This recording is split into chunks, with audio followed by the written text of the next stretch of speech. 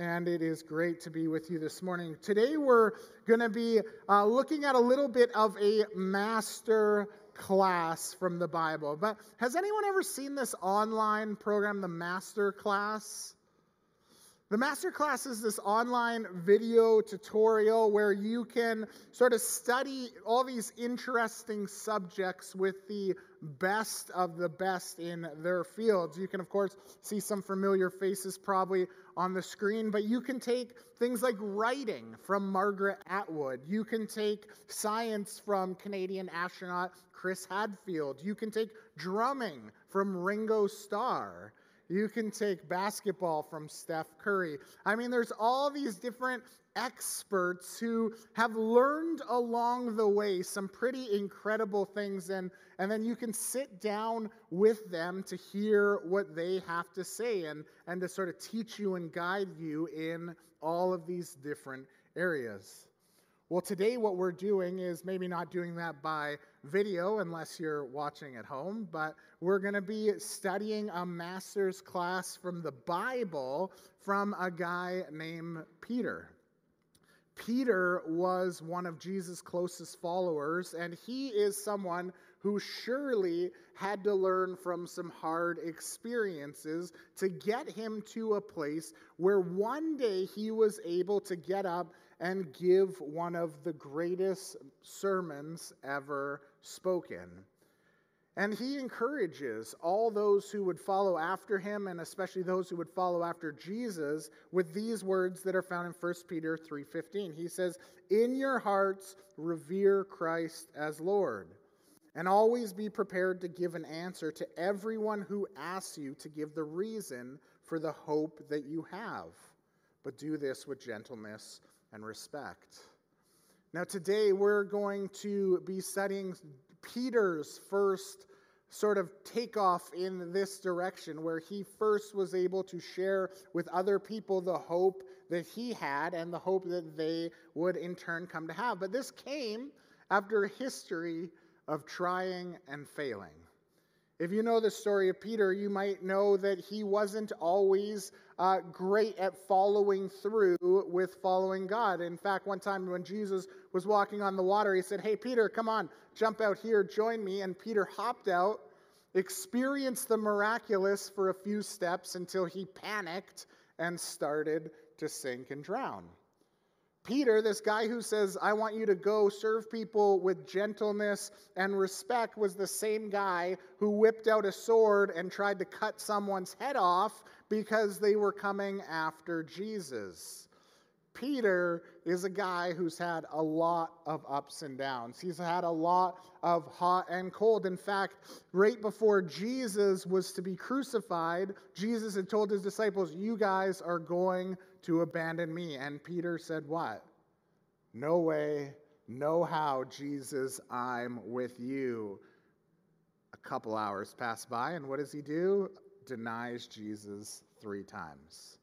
So Peter's gone through all of this as he's tried to follow Jesus, but then miraculously, Jesus is able to restore Peter back into being a man of conviction, one who he will follow. And when God gives his Holy Spirit to all his followers, Peter is one of those people who's able to go from this path of trying and failing to being the person who God builds the church upon in many ways, and he's the one who's able to stand up in the passage that we read today in front of thousands of people and declare who Jesus is. And why I share all that backstory for you is for this. If God can take a guy like Peter, who's gone through those ups and those even steeper downs, and is able to use him and the word that he says, surely he can use you and I. Surely we can even be the ones who would go and share the hope that we have in a powerful and effective way so that others would be able to follow Jesus. And so what we're going to do is we're going to look at this message that Jesus gives, or that Peter gives today about Jesus, And then we're going to look at different components that will sort of mine for us to be able to take as we share about our faith. So if you got a Bible, Acts chapter 2, verses 14 to 41. So right here, Pentecost has just happened. Holy Spirit has come onto Jesus' disciples. They've gone out into Jerusalem where all these tens of thousands are gathered, and they began to speak in tongues. They're speaking in languages that they do not know themselves, and people are hearing for the very first time all about Jesus and what God has done through him, and a lot of them are amazed. But a whole bunch more are just standing there going, are these guys drunk? If you don't believe me, you can go back to verse 13. But they're standing there. It's 9 a.m. saying, what's going on with these guys? Are these guys drunk? And then we have verse 14. Then Peter stood up with the 11. These are the 11 apostles that have followed Jesus for all these years. And he raised his voice and he addressed the crowd. Fellow Jews and all of you who live in Jerusalem, let me explain this to you. Listen carefully to what I say. These people aren't drunk, as you suppose. It's only 9 a.m. No, this is what was spoken by the prophet Joel. He quotes Joel. He says, in these last days, God says, I will pour out my spirit on all people. Your sons and daughters will prophesy. Your young men will see visions. Your old men will dream dreams. Even on my servants, both men and women, I will pour out my spirit in those days, and they will prophesy. I will show wonders in heavens above and signs on the earth below, blood and fire and billows of smoke. The sun will be turned to darkness, the moon to blood, before the coming of the great and glorious day of the Lord.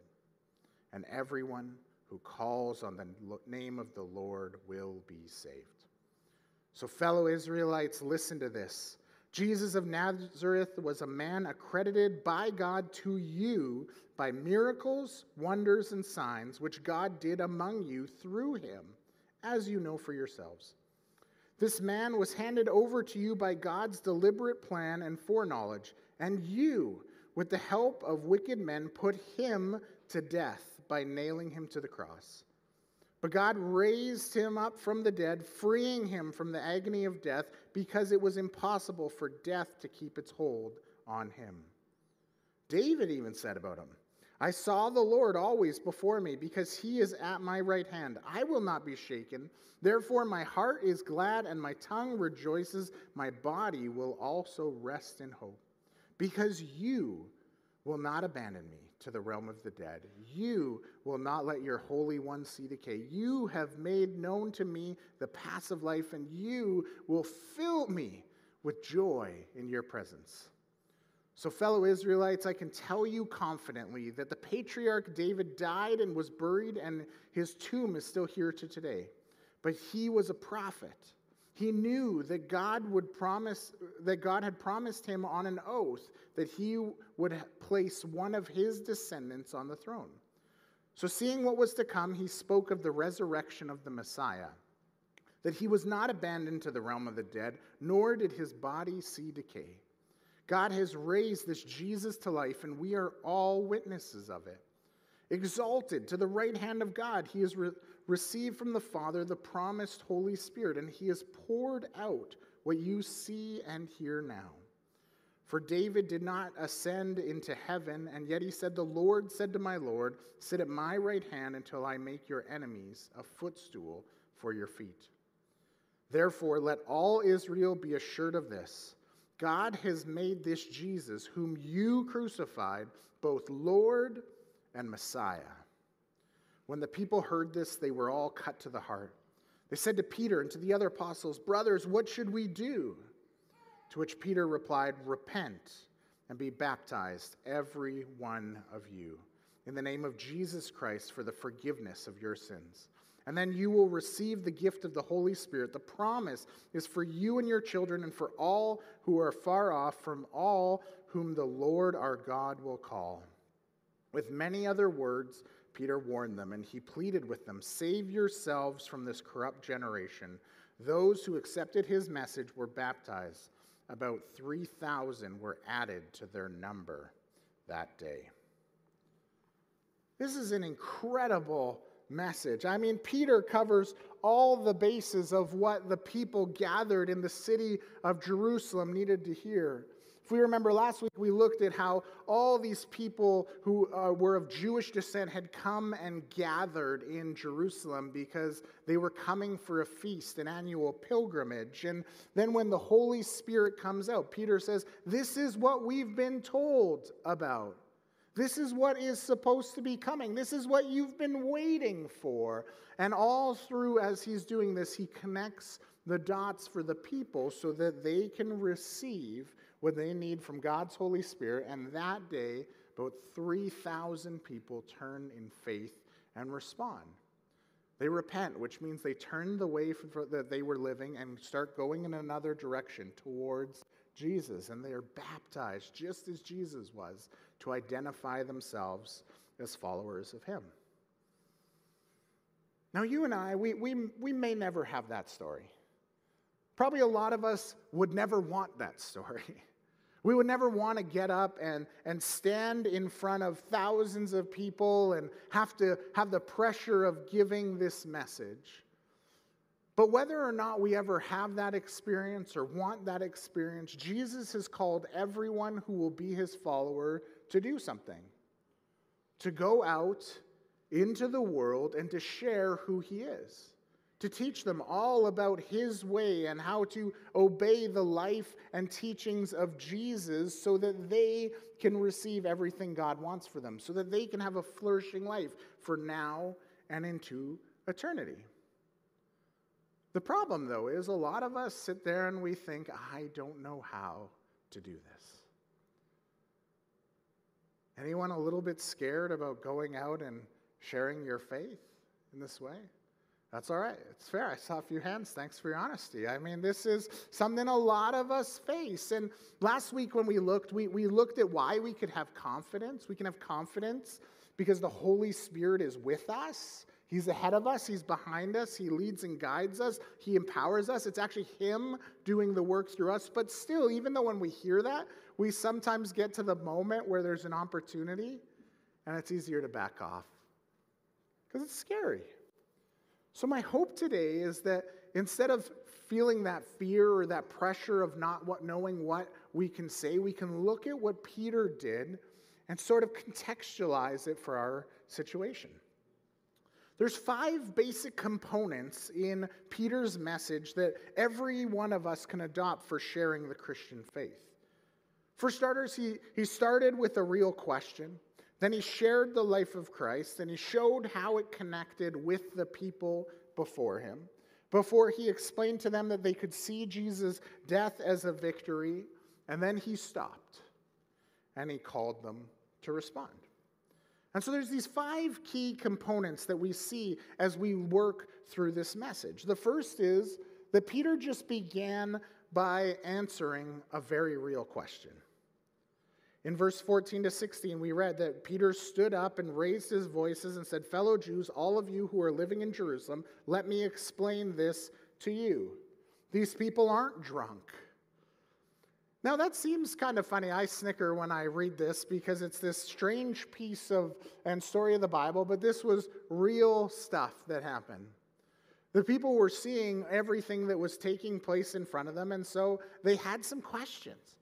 It was amazing, but it didn't really make sense. Some were like, this is fascinating. There's clearly something happening. Others went, this is fascinating. People are doing drunken gibberish. And so what Peter did in that moment is he stood up and he addressed the questions people were asking. This is actually the pattern that we'll see through all of the sermons in the book of Acts as we study it. In every single one of the messages that someone gives to his people, the different apostles and church leaders will always end up just coming in on the question. This is an important thing when we come to share our faith. What are the questions that the people are asking? It's been my experience that many of us, including myself, have often started off on the wrong foot when we want to share our faith. We come in with an agenda, we have an assumed set of questions, and we come in and just sort of barrage into a conversation. Well, when that happens, what happens? People guards up, right? Hands are out, walls are built. We do not want to have that. And sadly, because this has happened time and time again, many of us have come to this place where we believe that the people outside of the church, outside of religious worlds, don't want to have discussions about things of faith. But that could not be further from the truth.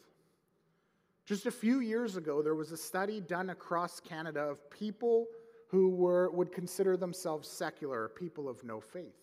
And it was found that 80% of non-Christians in Canada said, I would love to talk about issues of life and faith if a family or friend would come and answer my questions.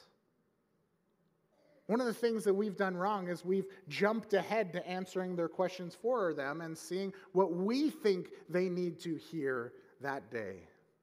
But perhaps what we need to do is become people who are sensitive to those that we are near and dear with. And we need to listen for opportunities for them to talk about not just questions of faith, but things that are going on in the world. I think we'd be surprised how many people have big questions because of the war and economic crisis that are happening today, where really those questions are leading to a spiritual root. If we could come in and begin to address those questions from our Christian worldview, we would begin to open up a lot of doors for people to hear about the Christian faith. And so that's what Peter does. He begins to just answer the question about what's going on in the city, and then he begins to share the life of Christ. In verse 22 to 24, we read, fellow Israelites, this is Peter saying this, listen to this, that Jesus of Nazareth was a man accredited by God to you by miracles, wonders, and signs, which God did among you through him. This man was handed over to you by God's deliberate plan and foreknowledge, and you, with the help of wicked men, put him to death by nailing him to the cross. But God raised him from the dead, freeing him from agony of death, because it is impossible for death to keep its hold on him. Now, I have some suspicion that probably Peter ended up expanding a little bit more on Jesus here, and what we have is a bit of a condensed message. But what Peter does is he says, you got all these questions, let's go back to the start. Let me tell you about this guy named Jesus. You've been watching him, you've been seeing him as he's been traveling all around our community. He's done these incredible things. He's healed people. He's cast out demons. He's had incredible conversations that have turned people's lives around. And what he's doing there is he's bringing hope and healing to the lives of all these people.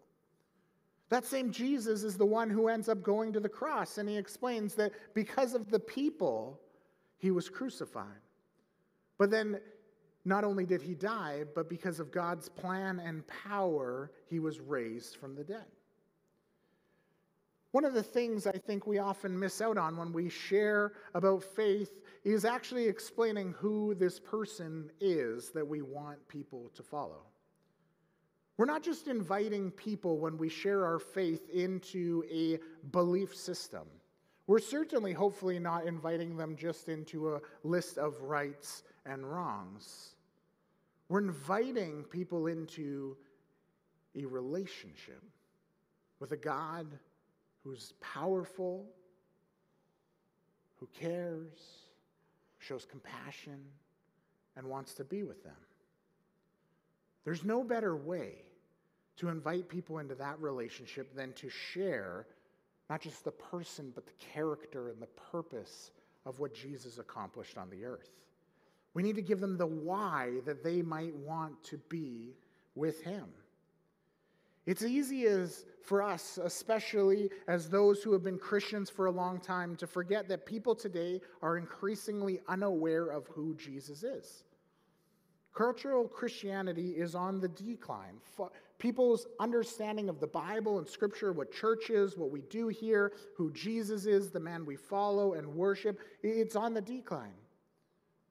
Now, some people will look at that and say, hey, that's a problem. But I don't think it's a shame. I actually think it's a great opportunity.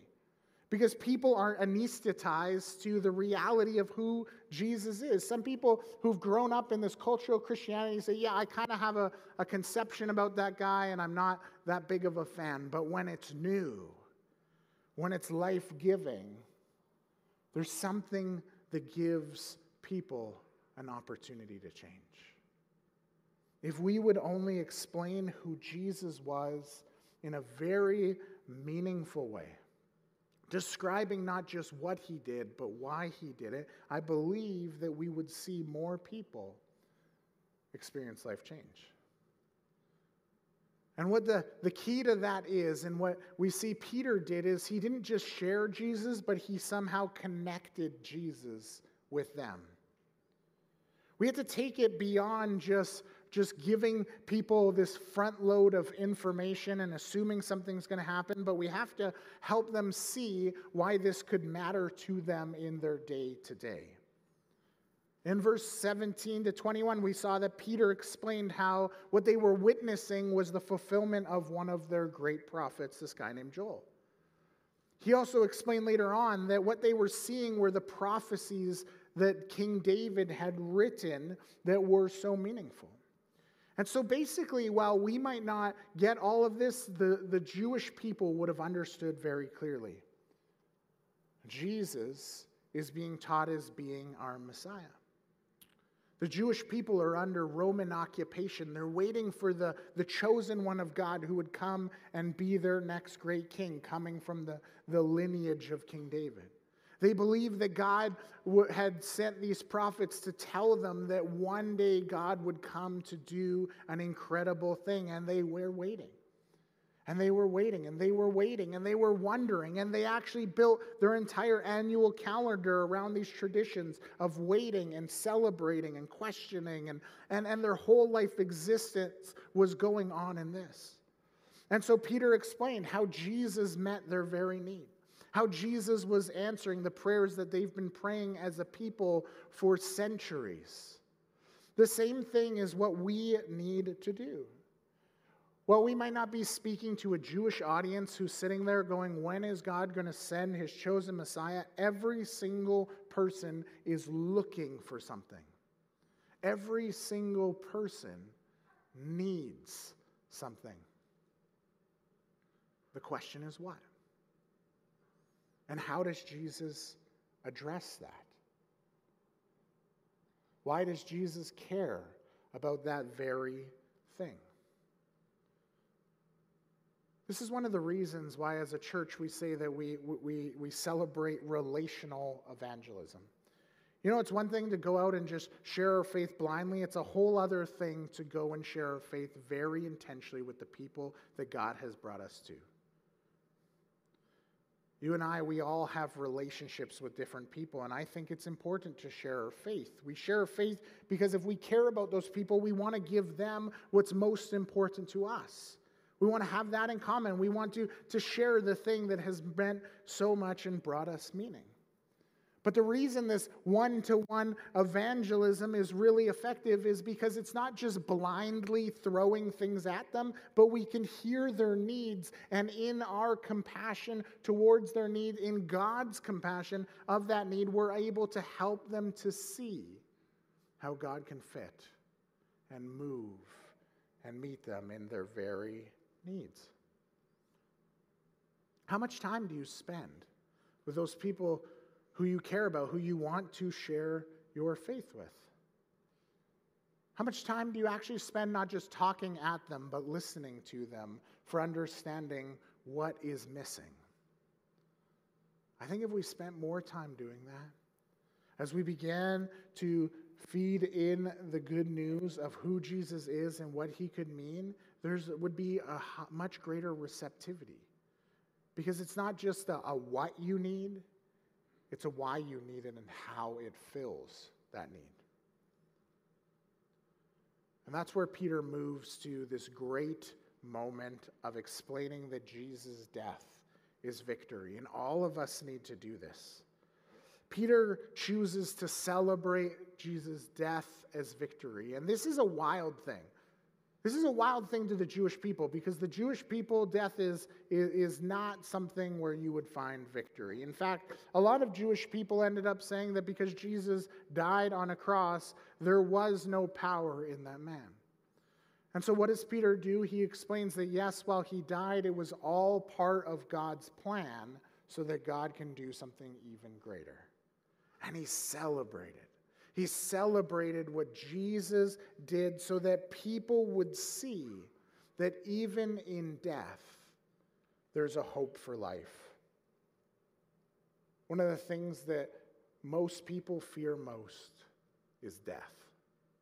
And rightfully so. If you did not know what happened beyond the grave, you would be terrified. If you came to faith later in life beyond being a child, you probably might remember those questions that are bigger. What happens when I die? What is this all amounting to?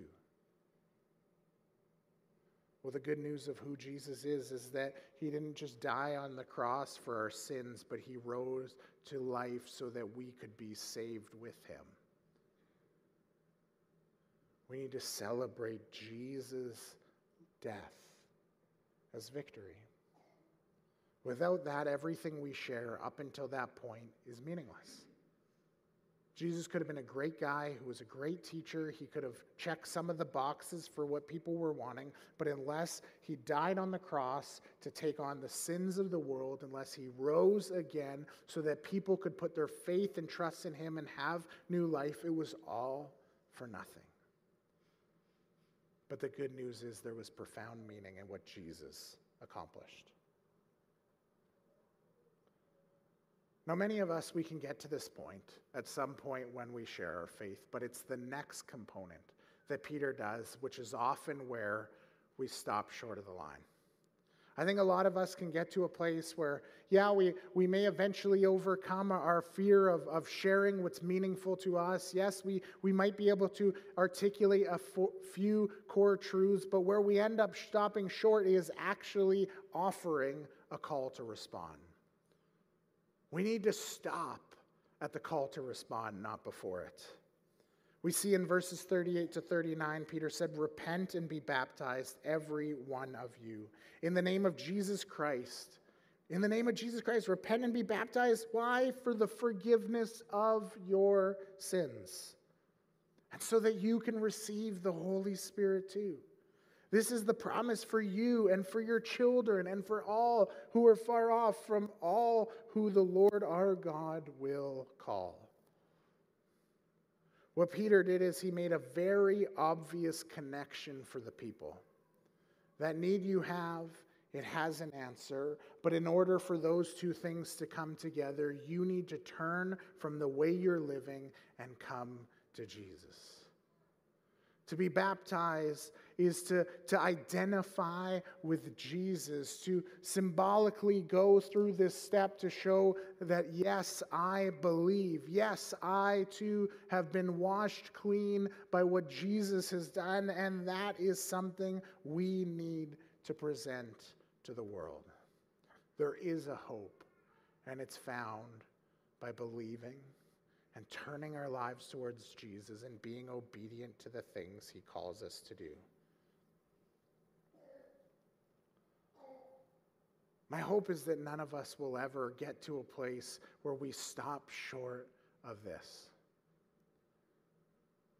We can't stop short of this call because that's the part people forever will need.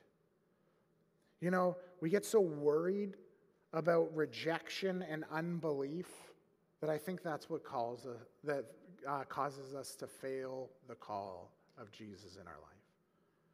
But that's when we need to remember all that has happened before this.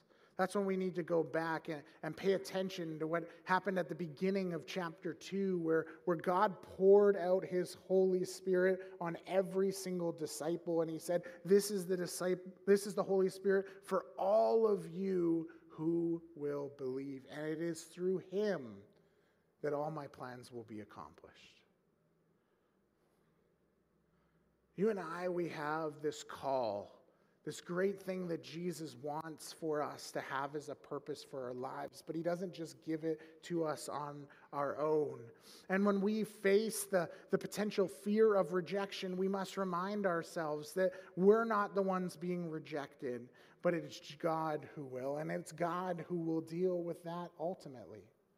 But we also have to remember that it's not hanging on us and our words and our charisma and our perfect speech, but it is the Holy Spirit who's working in you and me to make this message known to everyone he will call to himself.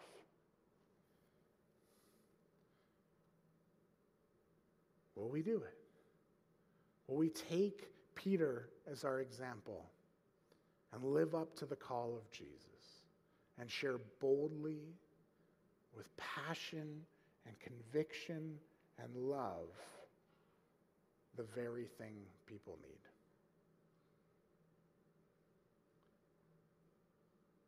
We're going to come back to that in a few moments.